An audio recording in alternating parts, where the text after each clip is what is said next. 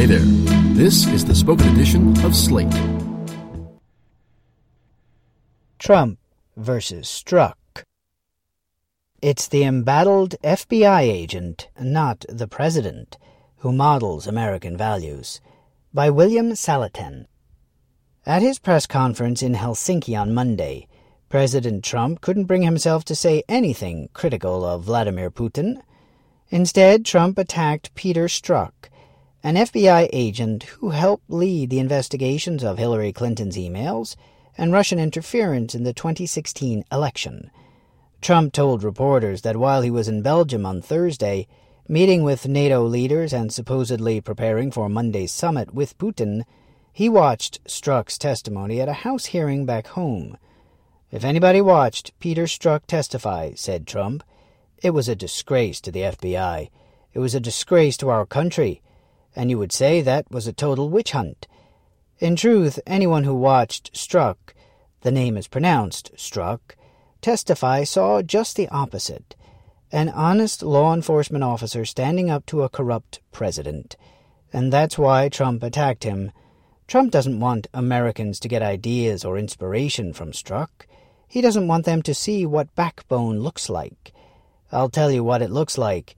Republicans tried to put Strzok on trial, and Strzok put Trump on trial instead.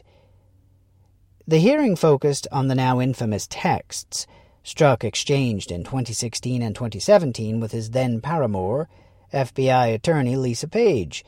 Strzok apologized for the circumstances, for cheating on his wife, for snarking about some Trump supporters, and for exchanging the texts on FBI work phones, which led to a controversy that has damaged the credibility of the FBI and the Russia inquiry. But Strzok destroyed the central charge against him, that he skewed the investigations. Strzok acknowledged that, like most people, he has political opinions. He argued that cops, like jurors, are simply obliged to set aside those opinions when assessing evidence. He challenged lawmakers to show that his opinions had affected any investigative decisions. They couldn't. Strzok cited the Justice Department Inspector General's report on the Clinton investigation, which found no evidence that he had done anything to favor Clinton or hurt Trump. He noted that immediately after learning that some of Clinton's emails were on a laptop belonging to former Representative Anthony Weiner, he assigned agents to check it out, and despite having known before the election about the investigation into the Trump campaign, he hadn't leaked it. As Republicans grilled Strzok, they discredited their own caricature of him as a Democratic partisan. They attacked the FBI for neglecting a batch of classified material that theoretically could have implicated Clinton. Strzok, in response, pointed out that in internal deliberations he had called for searching that material. They decried a 2017 text in which Strzok had warned that there might be no big there in the Russia investigation. In reply, he noted that the message showed he hadn't prejudged the case. The IG report found that Strzok had advocated the use of warrants, subpoenas, and other aggressive measures against Clinton. At the hearing, he also defended then FBI Director James Comey's decision to reveal the reopening of the Clinton investigation in October 2016. Strzok explained that two things protect the FBI from bias. One is a culture of leaving politics outside the job. If that culture were to fail, he observed, the Bureau has a second safeguard, an internal system of checks and balances. At every step, at every investigative decision, there were multiple layers of people above me, and multiple layers of people below me, he testified. They would not tolerate any improper behavior in me, any more than I would tolerate it in them. The IG report confirmed this, finding that key investigative decisions were collective and that Strzok determined none of them. These cultural and practical safeguards stand in implicit contrast to the corruption of Trump, his White House, and much of his administration. But when pressed about his texts, Strzok became more explicit. The reason why people like Strzok call Trump a terrible person, it turns out, is that Trump is a terrible person. In an attempt to humiliate Strzok, Representative Darrell Issa ordered him to read some of his texts. These included, "OMG, he's an idiot," How is Trump other than a douche? And Trump is a disaster. I have no idea how destabilizing his presidency would be. Strzok, in response, explained that when he wrote the text about destabilization, that came on the heels of a speech where then-candidate Trump said he didn't know whether or not the United States should honor its commitment to mutual defense under NATO. Issa and his colleagues hastily changed the subject. Representative Trey Gowdy pressed Strzok about a text in which he wrote of Trump's campaign, "We will stop it." Strzok explained that the "we" referred to voters.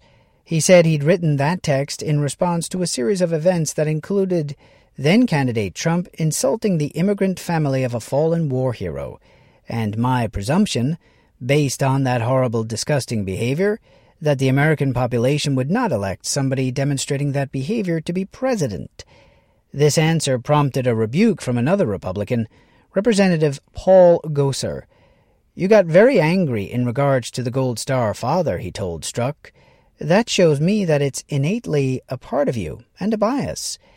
In these and other exchanges, Strzok defended country, law, and order, leaving Republicans to assail those values as biased. He reminded lawmakers that he had spent 26 years putting on a gun, putting my life at risk for this country. He reprimanded those who tear down the underpinnings of law and order, and who attack the FBI or the U.S. intelligence community and compare them with Nazis. He warned the committee that FBI agents, because of their belief in national defense and prosecuting crime, had been, up until the current date, very strongly Republican. These values, not partisanship, accounted for the priority Strzok had placed on the Russia investigation before the 2016 election.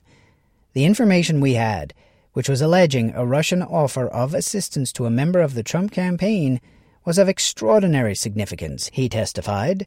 When Republicans challenged him about a text he'd written in May 2017 after Trump fired Comey, "We need to open the case," Strzok had told Page. Strzok pointed out that the situation was obviously suspicious. The president said initially that the firing had occurred because of a memorandum written by the Deputy Attorney General looking at his conduct in the Clinton investigation, and then days afterwards, pivoting and telling Russian diplomats and Lester Holt that it was because of the Russia investigation and that a huge burden had been taken off his shoulders.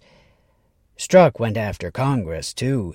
He accused lawmakers of using their oversight of the executive branch to attack the FBI for doing its job.